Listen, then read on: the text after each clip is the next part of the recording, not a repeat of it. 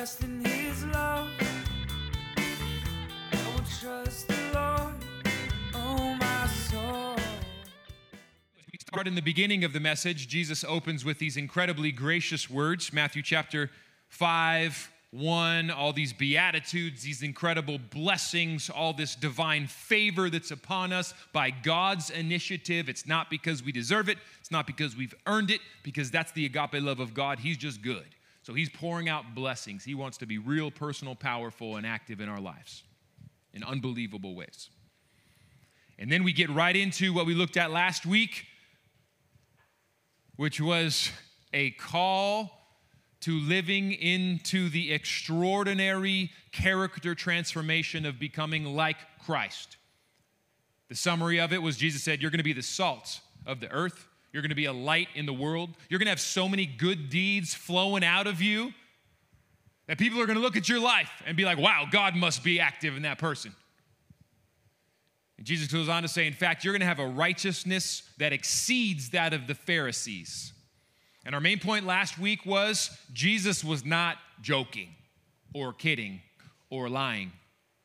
And we got to be very careful that we don't take the mindset, the defeated mindset, when we hear all these high ethical standards, which we're going to get into the meat of it today, these high character calls, that we're not too quick in our reflexive nature to lean on grace and be like, oh, well, Jesus didn't really mean that, because I'm just a sinner and I can never live up to that. I could never do that. No way. But Jesus died for me, so I'm good. That is 100% against Jesus' teaching in this section of his sermon. He is 100% serious that by his grace and with his grace, and when we live into the practices of the Beatitudes in the Sermon on the Mount, we will grow in increasingly high Christ-like character. That's why he's teaching this. Not to make you feel bad that you don't live up, but to give us a vision for the kind of extraordinary, supernatural life of character growth that is possible by God's grace.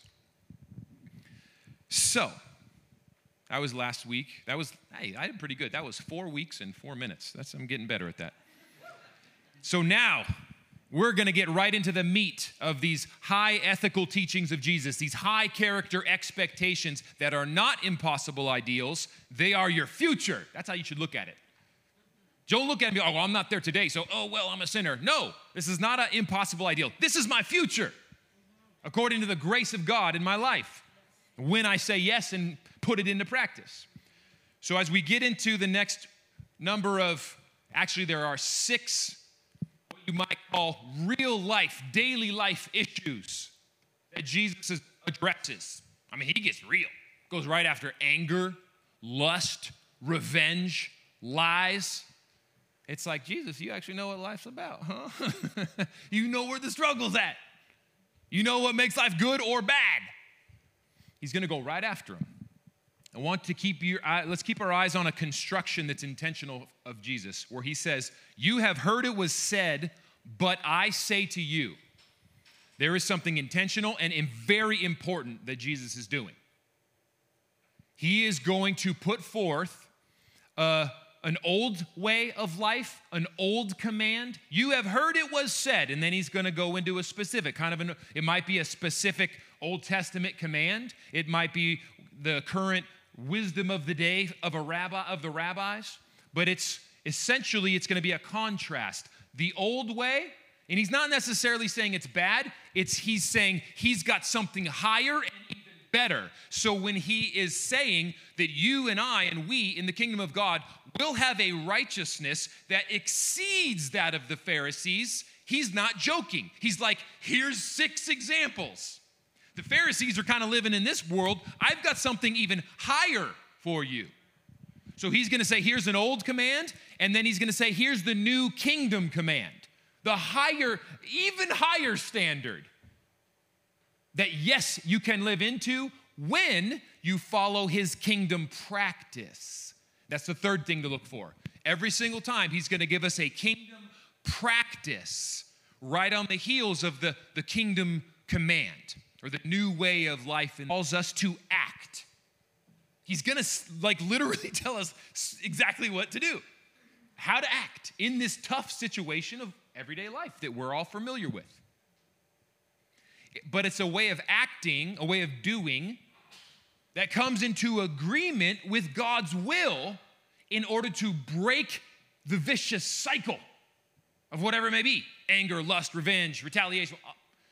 There's a specific act, a practice that when we do it, live into it, it helps to break the cycle and helps release the kingdom of God into those situations. And as we do that, it's transforming our character and our life.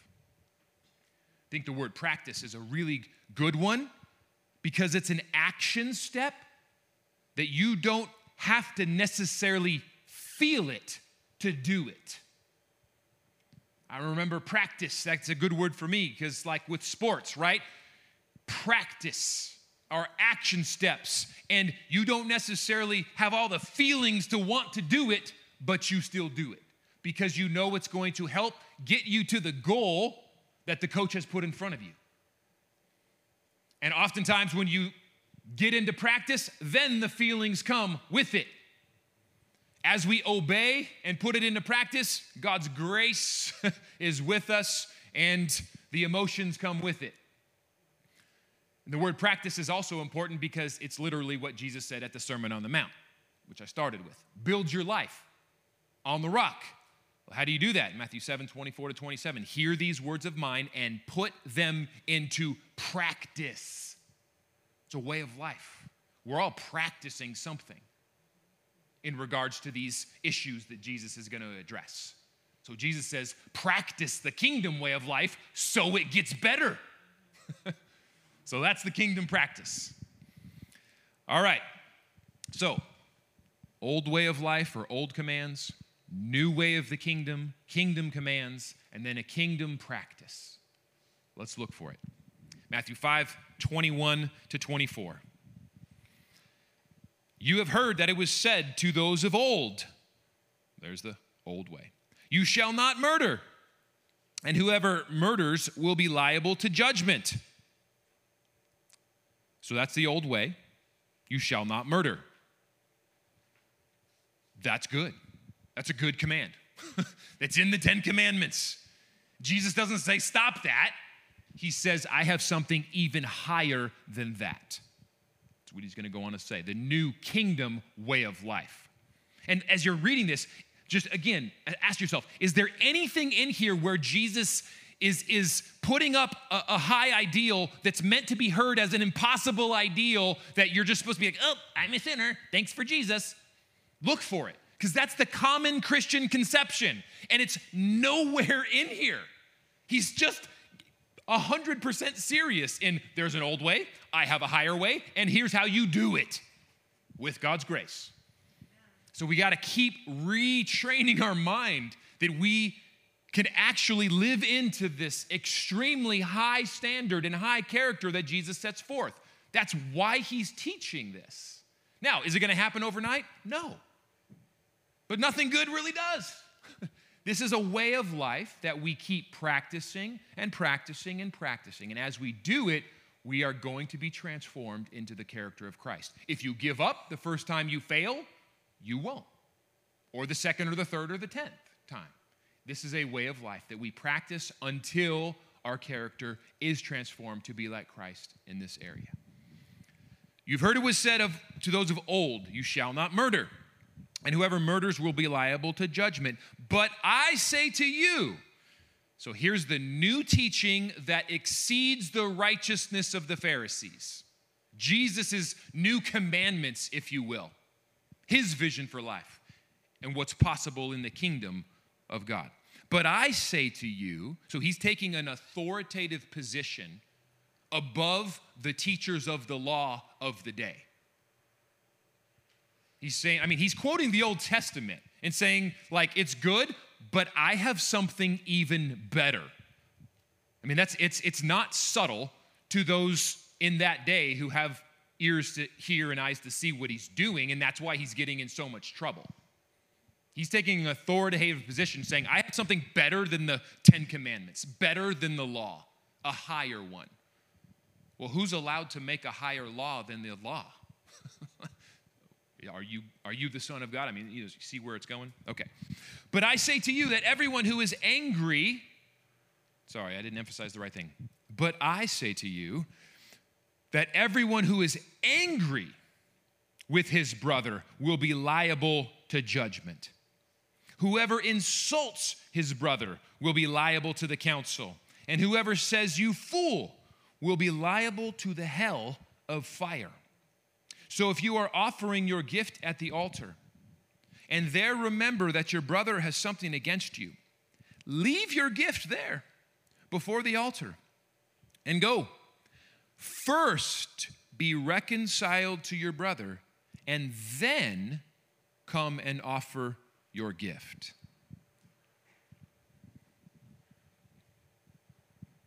The new way, the kingdom command, the new vision for life that Jesus believes is possible is overcome anger.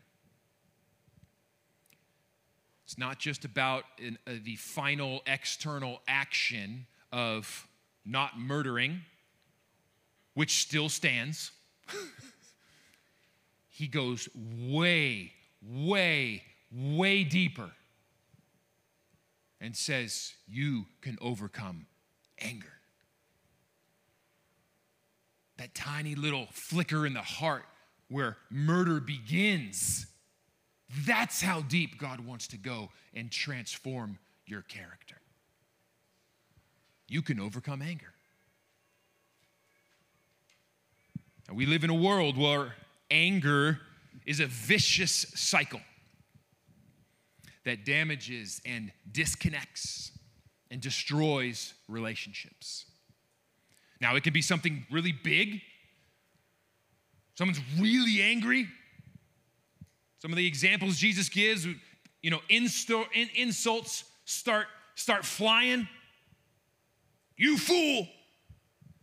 I mean, that's sounds pretty mild to us. Unfortunately, human language has developed to have much better insults than that. But you get his point where there's an anger level, insults are flying, the other person flies back with more insults, and it goes back and forth and spirals until the relationship is just broken. It can go for individuals, groups, tribes, races, nations. It can go all the way up. Look at it in our world. Is it not what's exactly happening? A vicious cycle of anger that then becomes insults, that then becomes damaged, dysfunctional, and even destroyed relationships on an individual level all the way up. Or it can start with something really small. Could be what is a petty offense, a minor offense. It could be someone's feelings get hurt by an ill-spoken word. Someone is disrespectful or not compassionate, and it hurts, and you carry it with you. It's like, oh. Or someone is, even when we're insecure, we can perceive actions to be hurtful even when they're not intended to be, and they still hurt. And if they're not dealt with and confronted, something that can be relatively small or start small can become a foothold, which is a Bible verse. Don't let the sun go down on your anger because the enemy will get a foothold, and that's spoken to believers. So the devil can have power in your life when you give it to him by allowing anger to remain. And I would say, and any of those things remain, become more than a foothold, a stronghold. Any of these things that Jesus talks about, anger, lust, retaliation, lies. If you practice these things, first it's a foothold, then it's a stronghold, then it's a root that is destroying all sorts of things. And then Jesus comes along with a new way of life that's radical. He sets forth a kingdom practice in order to overcome the vicious cycle and its horrible effects, the vicious cycle of anger that breaks down relationships. And his kingdom practice that he asserts is, my people will initiate and pursue reconciliation. If you are offering your gift at the altar and there remember that your brother has something against you, leave it. Leave your gift at the altar and go. First, be reconciled to your brother. Go and be reconciled. That's you. It's on you and me to initiate and pursue reconciliation. That is the kingdom practice to overcome the vicious cycle of anger.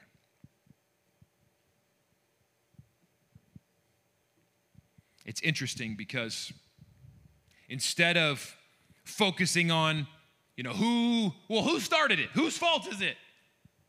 I mean, I'm a parent of 3 boys. That's always the question, right? Hey, let's be reconciled. Let's practice right now. Go talk to your brother. It's never, you're right. That's the kingdom practice. It was his fault. He started it. Yeah, I'm sure. It's always his fault. It's always his fault. It's never yours. And Jesus is like the great parent. He's like, I don't care. Be reconciled. Instead of focusing on who may have started it or who's the most at fault, Jesus walks into the scene and basically says, that's not what it's about. It's about who's going to stop it. Who's going to stop the vicious cycle of anger, ill-spoken words, name-calling, and all the brokenness in the relationship that results. Practice reconciliation, Jesus says. To be a follower of mine, your high calling is to practice it, initiate it, pursue it.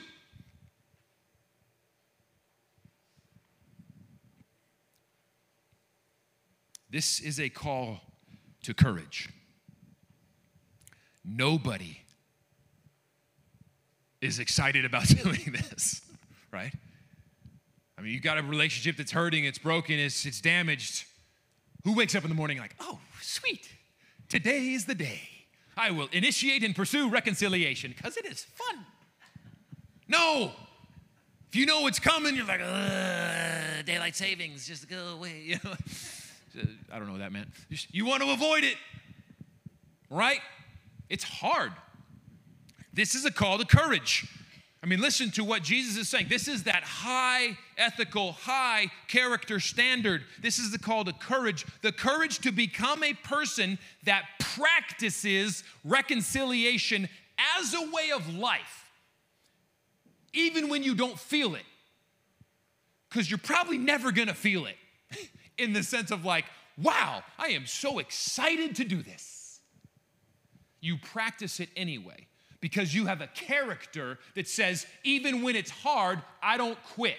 Even when it's hard, I'm going to do this. Because Jesus said it's the right thing to do because it's what will break the stronghold of that vicious cycle of anger in my life, in my relationships, in the world around me.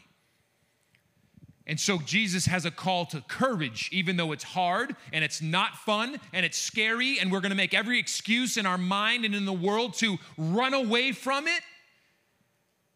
That's where we say it doesn't matter. Jesus said, do it. Practice it. Take the initiative and pursue reconciliation. And to the point where it becomes part of who you know you are. Just like, anything that takes discipline in life, when our emotions aren't there, we say, it doesn't matter. This is what I do. And so I do it, even when I don't feel like it. And God absolutely blesses that willingness to put into practice His way of life. It's remarkably simple, yet really, really hard. This is part of that dying to self. It's part of the bearing of the cross that Jesus talks about later. This is hard. That's why all of us shrink back at times and don't feel like it and want to make excuses. It's hard. But it's so simple. Jesus promises that the path to overcoming anger is practicing reconciliation. Digging into the scripture a little bit more to see the practicality of this, Jesus says,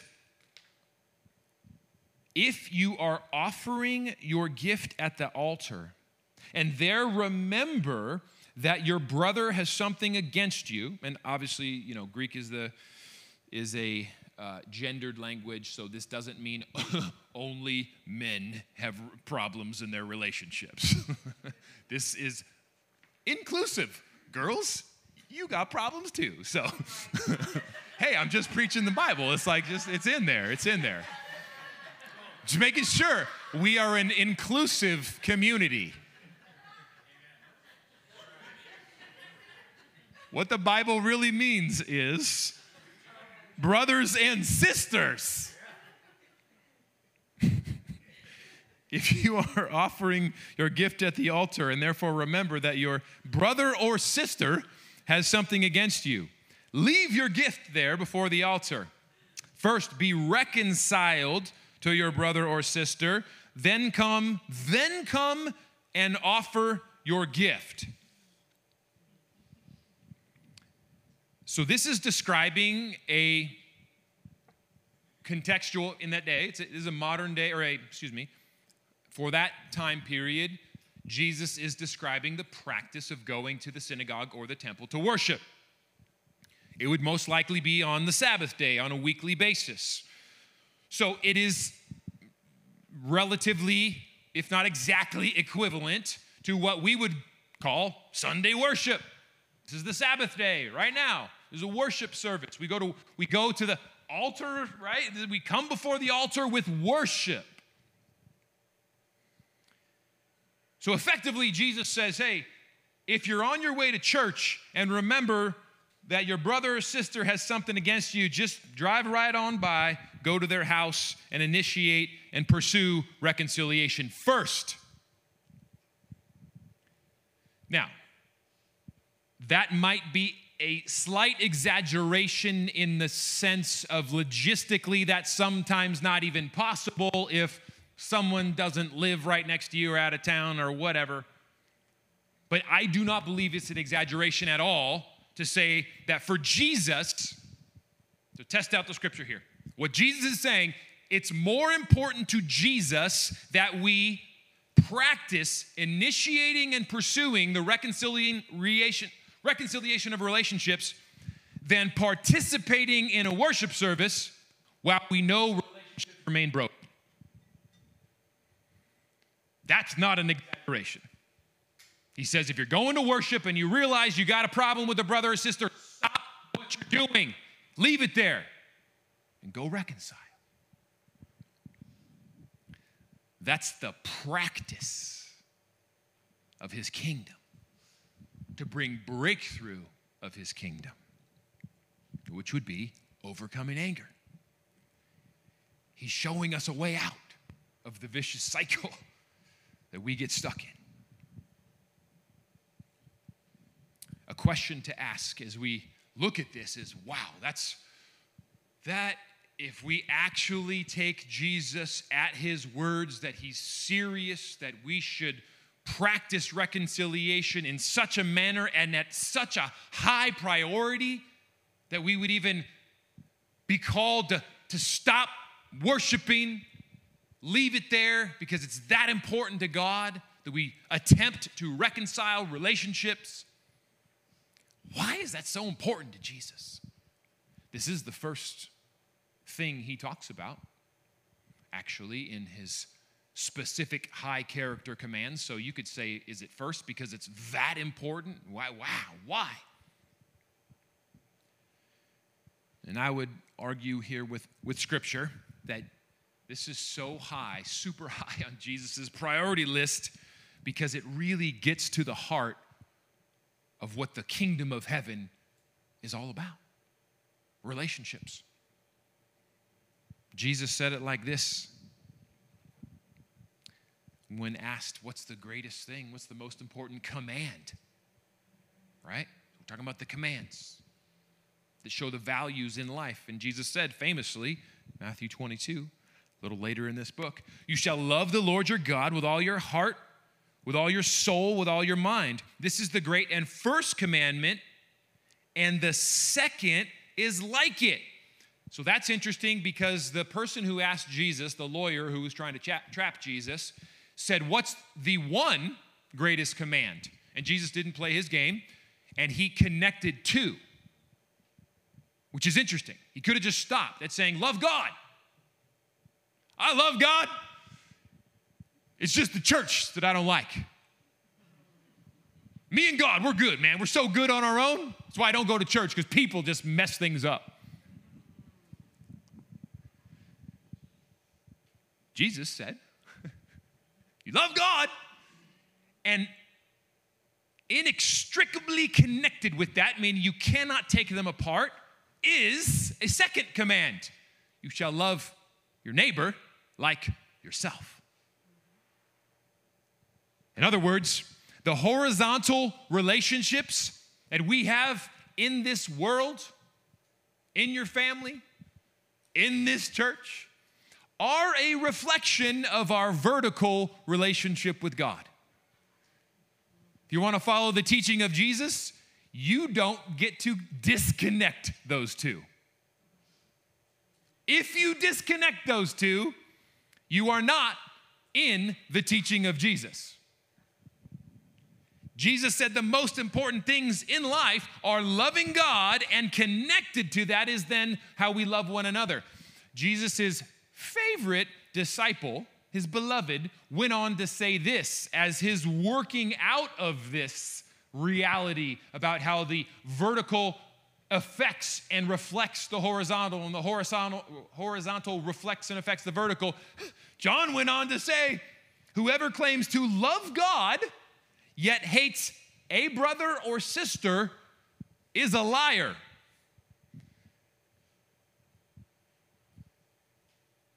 Let's just suffice it to say, in a nice way, he's saying they're connected.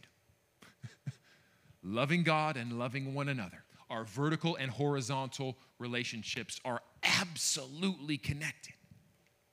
They are a reflection of one another. That ultimately is good news, but it's a challenge. It's a challenge. Are we going to become a people of courage that trusts Jesus and puts these things into practice? It says, I am going to become a person of character that practices the pursuit and initiation of reconciliation when needed. Behind it all is the good news that God didn't design us to live with a bunch of broken relationships.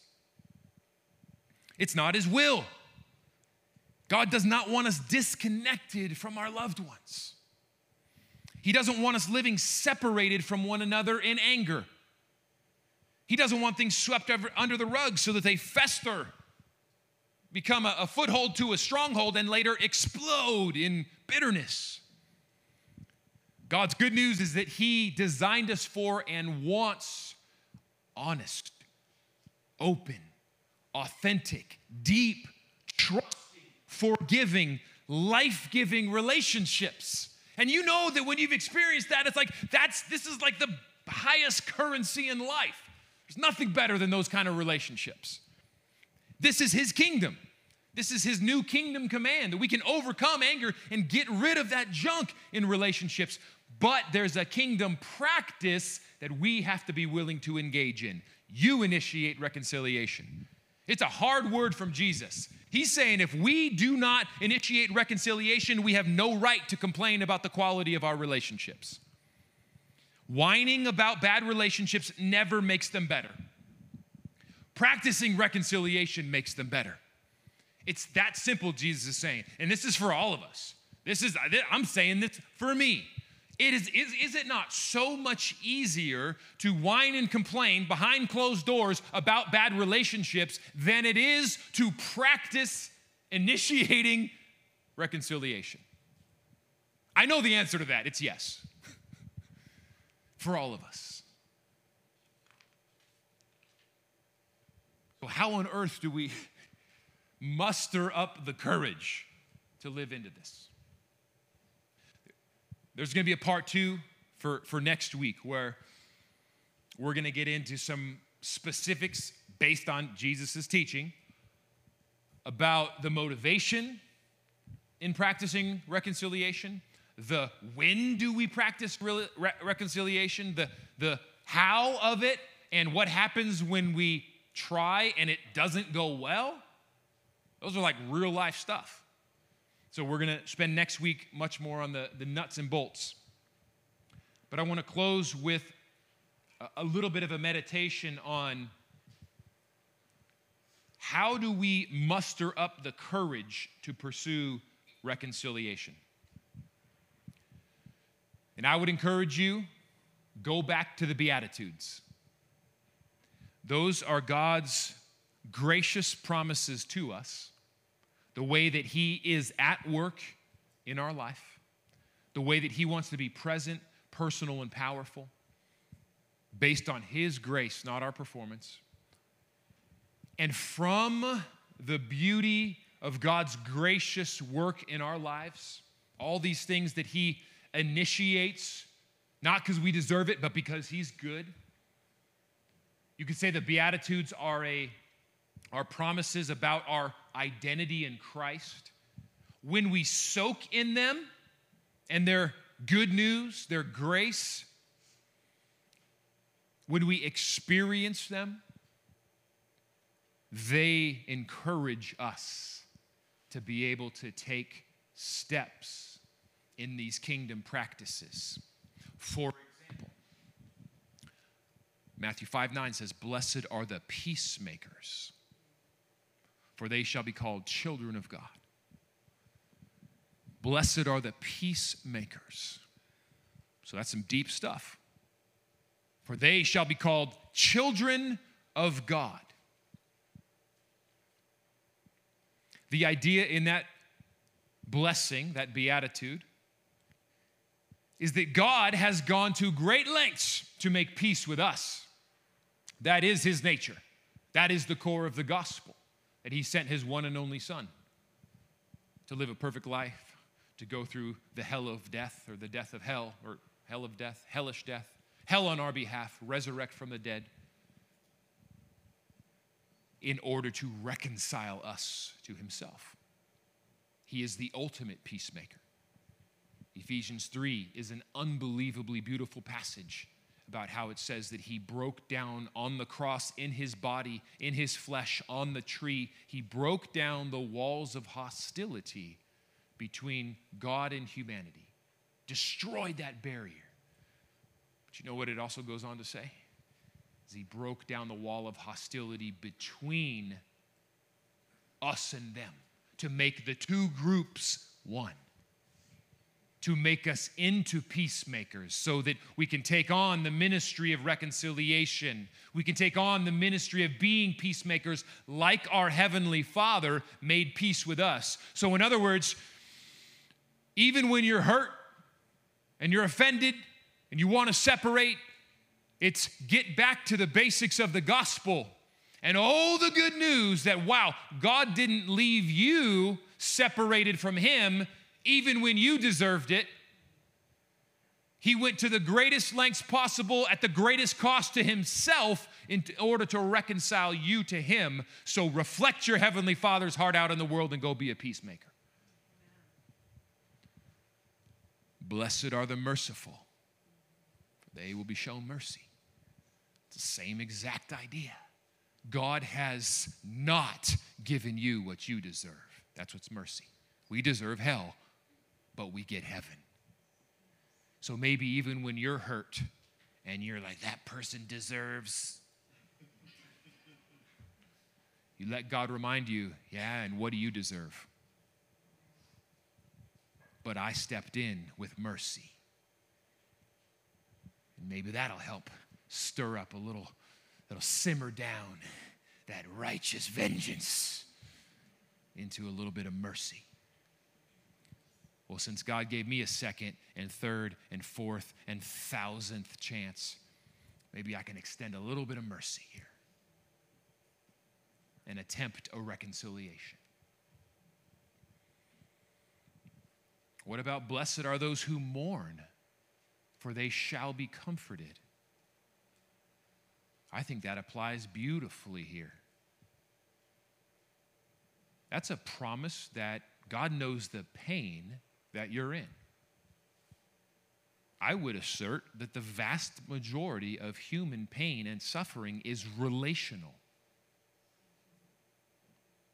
That hurts a lot worse than bodily pain.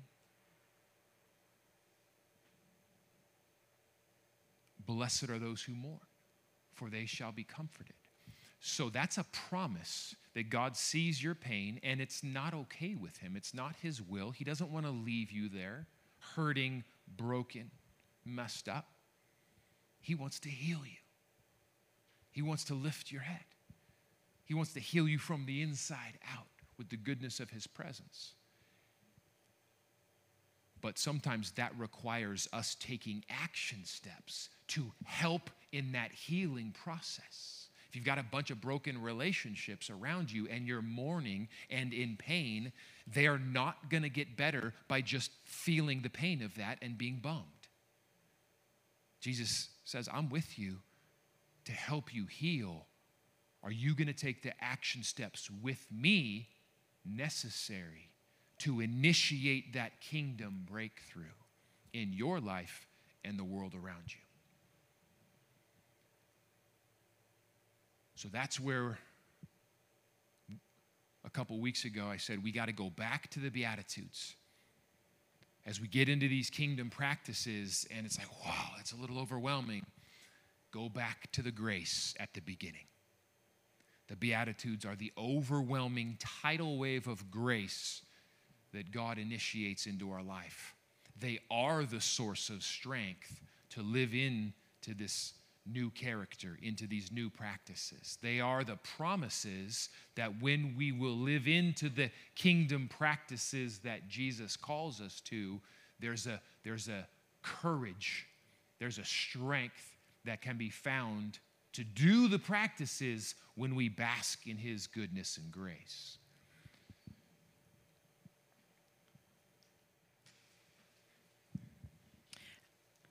I actually want to delve into this just a little bit more.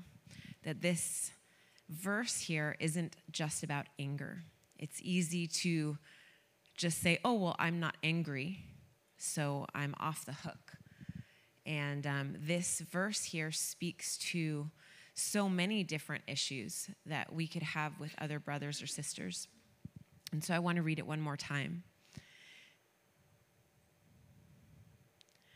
But I say to you that everyone who is angry with his brother will be liable to judgment. Whoever insults his brother will be liable to the council. And whoever says, you fool, will be liable to the hell of fire. I want to go over those specific examples. So in church culture, there's been this idea that it's okay to talk about other people and say, well, they're just a fool. They're a hypocrite. They're doing this. They're doing that. I don't agree with that. You see that right here. If we're saying in our hearts, you fool, we'll be liable to the hell of fire, according to Jesus. Or if we're insulting our brothers. And there's an idea in Christian culture where this is okay, where we can kind of talk about the junk of, I don't like when they said this. I don't like this about them. Oh, look, I'm judging their heart, because how can they, say that and do that? And Jesus is speaking out against this and saying that this is not okay. This is not okay. This is not his will. And this, in many circles, and I would say in the American Christian church, has actually become a value where we talk about other believers like they are less than, like we see and they don't, like they're really missing the mark, and we see how they're not walking out things the way that they should be. And we don't talk to them about it, but we hold those feelings in our hearts, call them a fool in our hearts, and we talk to others about it. And there is nothing more divisive. There is nothing that tears apart the unity and the kingdom being built in community more than that. That's good. Yeah. And then this verse goes on in verse 23, and I'm actually going to read the Passion Translation. I was just reading ESV, but I'm going to flip over because the ESV says, "So if you are offering your gift at the altar and there remember that your brother has something against you, leave your gift and go be reconciled to your brother or sister." So that sounds like it's saying only a kind of a one-sided thing of, hey, if you remember your brother has something against you, but this is a tandem thing. This is if you have something against your brother or sister, if you have negative thoughts against your brother or sister, if you're thinking, hey, you're a fool, I think you're a hypocrite, you're not living up to this, I don't like when you said this. Now, that's not to go in an arrogant way. That's actually would be to go in a humble way. Hey, when you said this, this is what I felt like you meant, and I just kind of want to talk about this. Or even just confessing, hey, I've been judging you in my heart, and I want to apologize for that. I want there to be reconciliation. I want to read the Passion Translation of that. "So then if you are presenting a gift before the altar and suddenly you remember a quarrel you have with a fellow believer." So we'll go into the Greek with that next week. But quarrel, what we have here is if there's just something wrong in the relationship, if there's something that's not healthy, that's not right, if there's not a beautiful reconciliation and unity in the relationship, if there's not that beautiful reconciliation and unity that Christ paid for, then you need to go talk to your brother or sister. And we all need to go talk to our brother or sister. And this has become a really false value, this idea of this ignorant arrogance where we can talk about people in the church, fellow believers, in a negative way, and we're all guilty of it. If we're all honest, we all do it. Every single one of us. Both of us do it, and we need to repent of it. No, let's be honest. We all do this. This is human nature. I have these negative thoughts about this person. I'm going to keep them about myself. Whether it's other believers, whether it's mentors, whether it's leadership. If we have negative thoughts and are calling somebody a fool in our hearts, or even just thinking, oh, I don't really think they believe what they're talking about. If we're making judgments in our hearts, we are 100% against the will of God, and we are creating division, and we are absolutely severing the unity of the Spirit. And guess what? The power of the Spirit flows when there is unity, and when we hide these things in our hearts, and we are not open, and we do not talk about them, and we do not repent, we are 100% cutting off the power of the Holy Spirit from flowing in the body. I think that's all I have to say about that.